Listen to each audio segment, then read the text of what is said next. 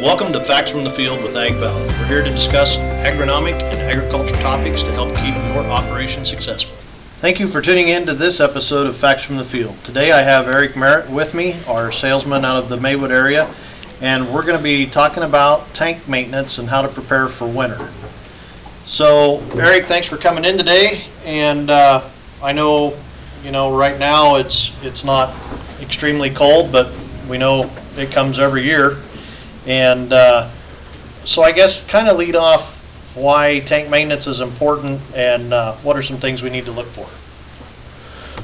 Yes, winter is slowly showing itself. It gave us a little taste here, and it's going to be here before we know it. First off, I guess would be making sure you got no water in your tank. You can get a hold of one of your sales members and they can come out and we can stick your tank to see if there is any water in the tank and make sure there's none in there. If there is, we have products that we can put in the tank to suck out the water. That takes just the water out of the bottom. And so I would just contact one of you on the sales force then, and if I suspected it. Yes. If you ever had any questions or whatever, you suspected it or you just never checked it and the tank's been sitting there for years, it doesn't take long, and we'd be more than willing to swing in and take a look at it. And pretty painless. Great. Then I guess the next thing we would talk about then is filters. What do you kind of see as a recommendation for changing filters on our tanks on the farm? Probably at least twice a year. When the weather starts changing, you get the fluctuating temperatures, you get condensation, start getting the water in the tank. And so, at least twice a year is a good starting point. If you do have other contaminants in your tank, you'd have to do it more. Would you recommend like spring and then fall, or right before the massive temperature swings, or what would I use as a producer as kind of a rule of thumb? Yeah, I would get them changed, after your temperature kind of becomes steady. You're getting out of the fluctuating the 90-degree days to the 40-degree days, and then yes, switch them then.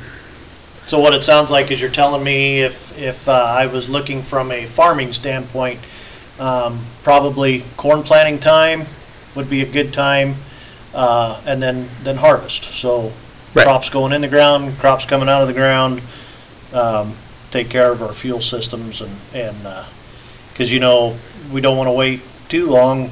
Combines only run a few weeks out of the year anymore, and so we want to make sure we're protecting what's going in there. Are there any different types of filters, anything that might be, in speaking just specifically on filters, anything that stands out? Most of our tanks, or the farm tanks, they usually have like a 10 micron filter on them. Them are kind of the standard. If you got a clean tank and no problems, then that's usually what we go with. If you do have water or contaminants in your tank, we can go down to a 2 micron filter that would catch most of all the contaminants coming out of that tank before it ever gets to your tractor and ruins your injectors or anything else. And so the way I understand it, microns is the size of particulate that's allowed to go through the filter, and the smaller the number, the finer the filter, the better the job it does of cleaning that fuel up. And I've heard that most of the equipment, the fuel filters on the equipment themselves are 2 microns. So, if you're taking it down to a 10 at the customer site, and then the equipment themselves takes it on down to 2, that's kind of what's feeding the fuel system. Yes. How would, if I had water in the tanks and I called and said, can you help me with this, what are some ways of removing the water? So we have a product that's kind of new to us, so that we can get through our supplier, that actually just absorbs the water out of the tank. With the Cenex line of fuel, it has an additive that pushes the water to the bottom. So if you ever do get water in there, it will push it to the bottom. So then therefore we can go in with this product. It's just like a sock, and it has some absorbed stuff in it that will just soak up the water and take it out of bottom of the tank, and then we pull that out and discard it and test again. If there's more water, we can stick another one in, and just depends on how much. It's kind of neat how technology's come that they've manufactured something that will only adhere to water and leave the fuel behind. It's neat to watch. We've talked about water and we've talked about filters, and then kind of the next thing going on is people start thinking about blending for winter time. When should I start thinking about blending fuel? Well, that depends on your operation. If you're going into harvest and you have acres to cover, and the 10-15 day forecast is still looking fairly good and fairly warm, I would not blend your fuel yet.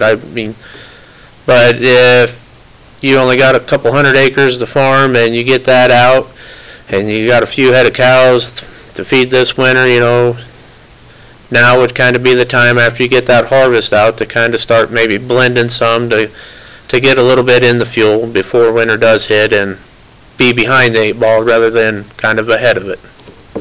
Great. Yeah, and that's, kind of the only time a 10-day forecast is really viable for anything is blending fuels, in my opinion. But then once we get blended and we're getting through the winter, spring rolls around, how long do most people continue to blend?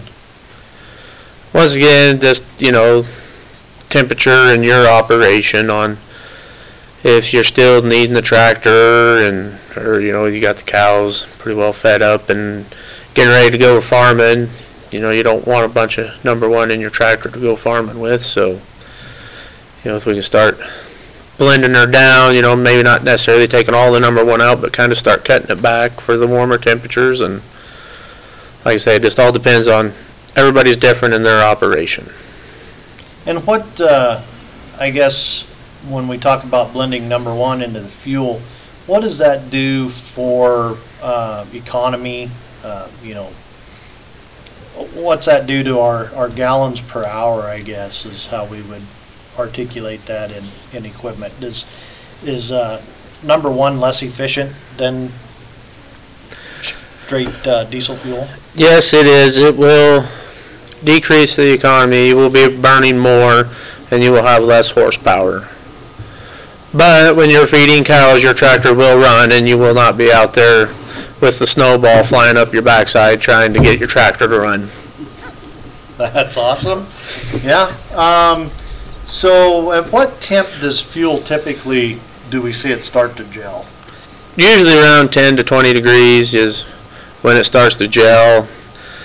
If we're starting to see consistent temperatures of that, then, around 30, if you're starting to see 30 degrees, I would start questioning, getting some number one in or at least some additive in your tank to get you by until you do want to go with the blended fuel. Yeah, and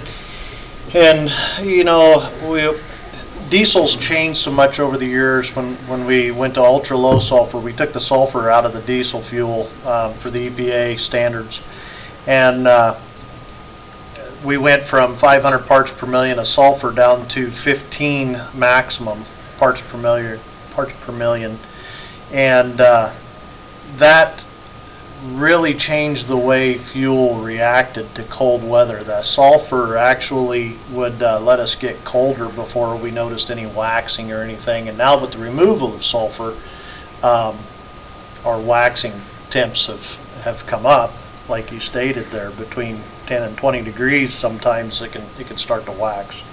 Well, thanks for joining me today, Eric, and appreciate you taking the time to come in and visit with us and remind everyone that never too early to start looking at the condition of our tanks that we store the fuel in and what we may need to do to have a more painless winter.